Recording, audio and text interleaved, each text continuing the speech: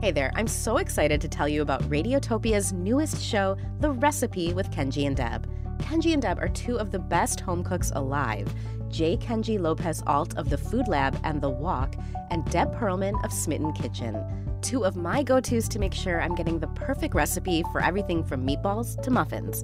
They're pros who obsess over techniques and essential ingredients, so you learn everything you need to create your perfect recipe. You can finally be excited to eat what you make, and maybe even impress your friends and family. Help us welcome the newest show to the Radiotopia family. Find The Recipe with Kenji and Deb on your favorite podcast platform starting February 26th.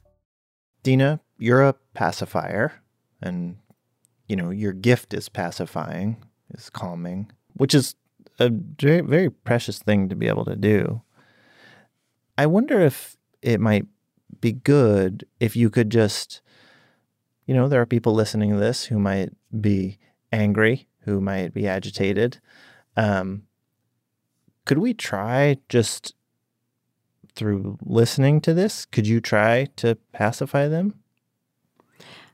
Oh, yes. I can certainly try an auditory pacification.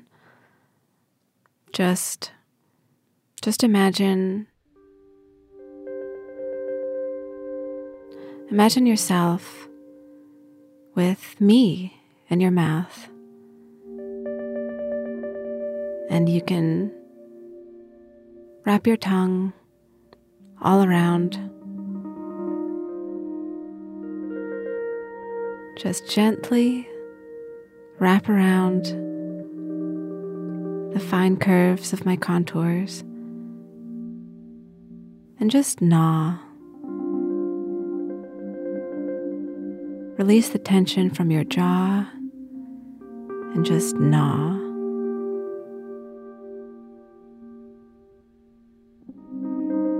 Now you can feel all the pressures of your day being released.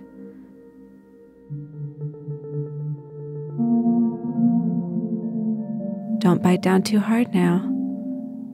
Just gently gnaw on the rubber. And now all your problems are gone. I feel calm. Isn't that cool? Yeah. You can just do that? It's my gift. It's my gift and my curse.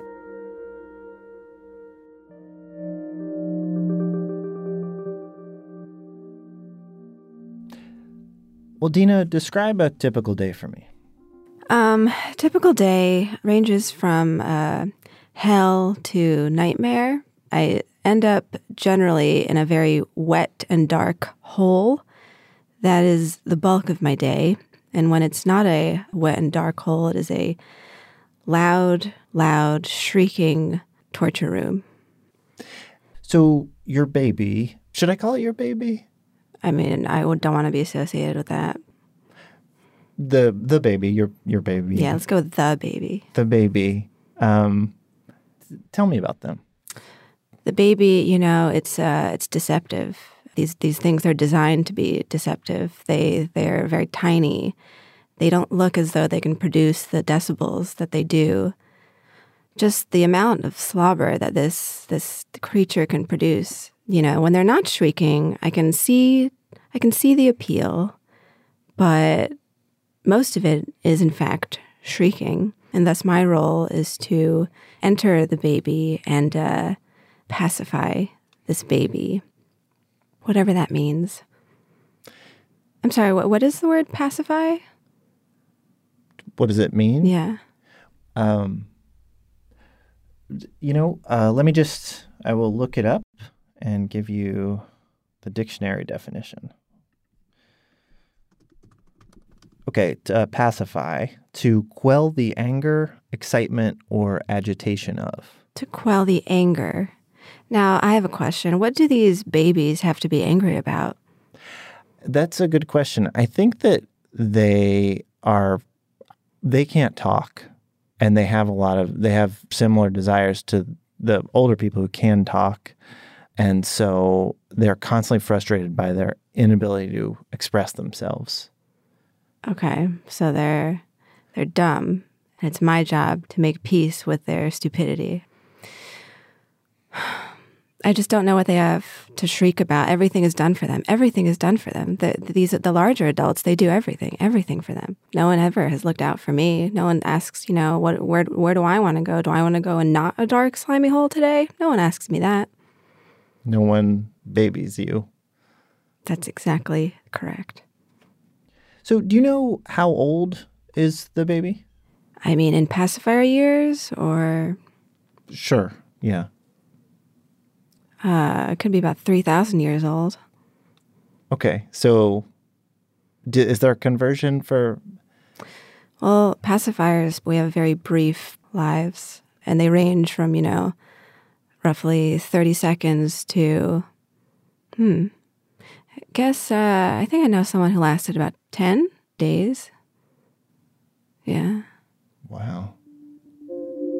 More or less. I've seen many of my brethren and sister and others on the streets. They're left abandoned. I've noticed these adults. They treat us as refuse. I tend to fall out of the baby, and where I go from there, it's anybody's guess. In one of these instances, this baby did fall asleep and I ended up on the floor. But before the allegedly responsible adult in the room could see to my well-being, this dog just slurped me up with that tongue, which, what kind of God would make a tongue like that? I cannot say, but, and the teeth, the teeth, at least the babies don't have teeth. The baby doesn't have teeth yet. No teeth. Oh, yet? Is that something I'm supposed to expect now? I'm sorry. Yeah, the teeth are coming. Oh, God. But you were saying when pacifiers end up dropped on the street, I think it's true that a lot of times parents don't pick them up again because they're afraid of germs. And so pacifiers end up left on the sidewalk while other things get picked up. It's like it's a little rapture. We do get left behind.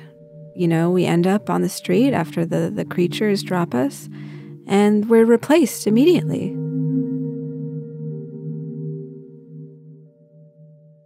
You must, I guess, in your just where you spend your days, you must be in the direct line of a lot of baby talk. How does that feel? I mean, I do hear a lot of the adults degrade themselves with this thing you call baby talk, and it's amusing. It is amusing. I've heard some parents refer to their children's pacifiers by a name, like by a nickname. Do you get a? Yes, I too have been degraded. If this is your question, I get called all kinds of names, slurs even, I would call them, ranging from Binky to Bippy, Binko, Binkerific, Bibi, Baba, Bibber, Bite, Bula, Bopey, Bubba, Bubble, Budgie, Buggy, Buppy, Charlie, Chewbacca, Boko Haram, Cinderella, Alpha, Beta, Omega, Sally Ride, Golden Goose, Applegate Farms, Snoopy, Sleepy, Dozy, Darkwing Duck. I mean, those are terms of endearment. Like, for all the issues, you are important to this child, loved by this child. Do you ever think about what is going on with the baby? What it's doing when you're not there? I imagine a lot of slurping, a lot of that tongue, that tiny little tongue. Perhaps feeling around the gums, maybe wondering why it's so mushy, and maybe even missing me. Sometimes I wonder. Mm-hmm. I'm sure it does. Think so? Yeah. Yeah. That's a nice feeling. Being missed. Yeah. Never thought about it that way. Hello. Hey, Josh, it's Ian. Ian, what's up? How are you? I'm good. I wanted to ask you about something that you told me about a long time ago, and it has stuck with me. Can you tell me about what your parents did for you when you were teething? You're asking me about what they put on the ring or around my neck? Yeah, I'm asking you about what they put around your neck. Well, it was actually a tradition that was passed among several generations. I don't know if it goes all the way back to the shtetl. My parents would freeze a bagel from H&H and tie a string around it and then put it around my neck. So I would gnaw on that all day until it became a soggy mess. So I'm picturing like little Josh Siegel, kind of like Flavor Flav, except with a bagel instead of a clock. Well, you've just actually touched on something that I never thought of. I mean, there's decades of therapy that have gone into my wish to emulate Flavor Flav, and I never quite figured out why, and now you figured it out for me. Thank you. I'm not sure it was about teething so much as it was just as a way of amusing myself because I was a very oral kid. So it was a pacifier, basically. Exactly. By the way, it just occurred to me, I just had another memory. It wasn't a frozen bagel. It was actually a stale bagel. Now that I'm thinking about it, they would just let it sit out for a number of days till it became hard as a rock. Is this really, it's really a tradition that goes back generations? I'm exaggerating slightly. I don't know how many generations it goes back, but for sure it existed with my great uncle, my grandfather's brother's family. And I think that they themselves, my grandfather and great uncle, also had this experience in the 19-teens.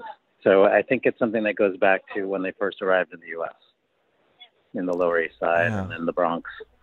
And it was, just so I understand, was it one bagel a day, or would a bagel last more than one day?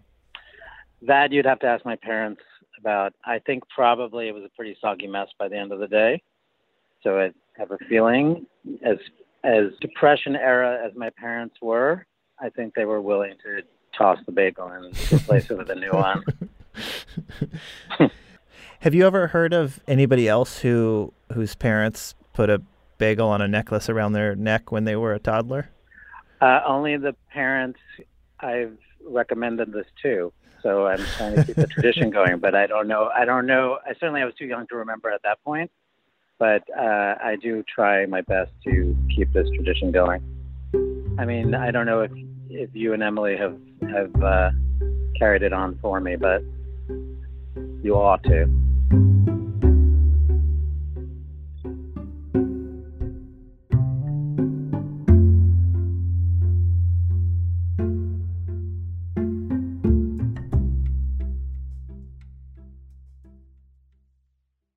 Dina, this feels like maybe it's a personal question, but can you tell me what you're made of? Well, now we're made of rubber and a bit of plastic, but we used to just be a ball of meat wrapped in cloth. The first pacifiers were a ball of meat wrapped in cloth. Meatball wrapped in cloth. Pretty hardcore, right? I guess it is, yeah. Yeah, we're a little softer now, a little more refined, sophisticated. I'm just thinking about if I went to the playground today and I saw one of the other parents holding their baby and the baby was sucking on a ball of meat wrapped in a washcloth. What would I think of that parent? I would think that pacifier got a day off, and good for them. Something interesting about you are made to simulate a part of the human body. Am I? Yeah. Which part? I mean, really two parts. You simulate a nipple. But then also the baby's thumb. Wow, I guess I never noticed that I just thought of myself as curvy. I didn't know that I was modeled after the shape of a nipple. I guess it makes sense now because, sometimes I do see the baby, on the mother's chest. I'm seeing the resemblance, In a way, I'm almost jealous. Jealous of I didn't know that I was merely a replica of another, possibly preferred sucking object. Does the baby suck its thumb? I try my best not to look at it, but on occasion I have witnessed this, yes, the thumb in the mouth. How does that feel? Because the thumb is kind of doing the same thing you do. Yeah, it's confusing. I don't know what the purpose of my existence is. It has a pacifier already on its hand. What's that about? Elephants, they use their own trunks as pacifiers. Like humans thumb suck, and they... Humans suck their thumbs, and elephants suck their own trunks. They trunk suck. Trunk suckers. Now that's an elegant creature. You are one of many accessories that the baby has. Is that an okay accessory? Is that... Sure, why not? I've been called worse. I guess you've seen the diaper. Oh, I've seen the diaper now. It is valuable to get perspective in life. And when I look at the diaper, I feel a rush of gratitude, and I almost feel spoiled in my life. When I look at the diaper, I feel ashamed for even complaining about anything that I go through. And if I had knees, I would fall on them in respect for what is only a thankless life. I thought I led a thankless life, but that diaper, oh man. I realize something's been kind of bothering me. We talked earlier about how when pacifiers get dropped on the sidewalk, a lot of times they don't get picked up again. And I think that's true. But I live in a neighborhood with a lot of babies. Why are the sidewalks just not riddled with abandoned pacifiers? Where do they go? One time I fell out of the baby's mouth. We were outside on a stroll on the sidewalk in the city, and I dropped on the street, which normally would be a grievance to me, but I got so close to one of these holes in the ground. I guess you call them a sewer? Mm-hmm. And I could hear, as though putting an ear to a conch shell, the sound of rushing water. And while I couldn't see it, all I could do is imagine being swept away on these waves and wondering where they might take me, where I might go, who I might meet. Any face, anything other than the baby. You would prefer the sewer to the baby. I dream of the sewer, a dark, mysterious hole, a magical hole. Perhaps not even full of slime, perhaps another substance. Perhaps Perrier. Ah, yes, an ocean of Perrier in the sewer. This is what I dream of. The gentle rocking of the waves as I see the baby rock in its crib. I imagine being rocked gently to a state of peace, pacification even, on these waves. And maybe one day we'll even all get to meet each other.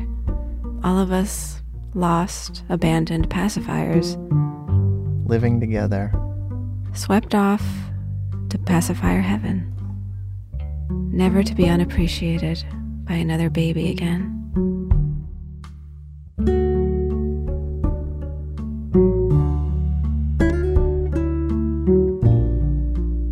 This is Everything is Alive.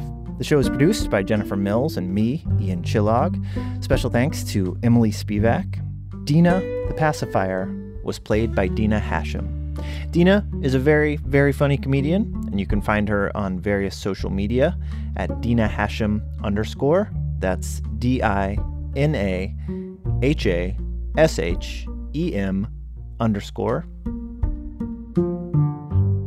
Thanks to Josh Siegel for talking to us about his bagel necklace pacifier.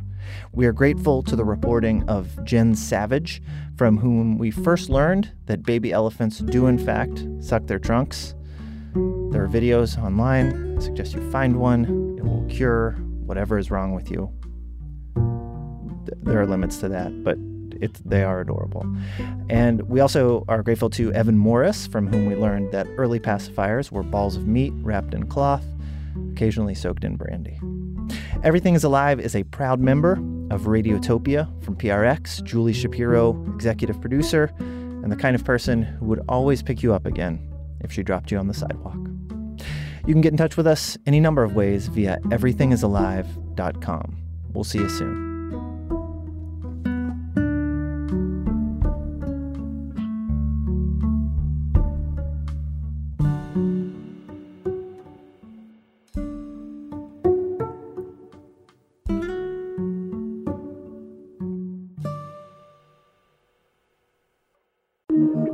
Radiotopia.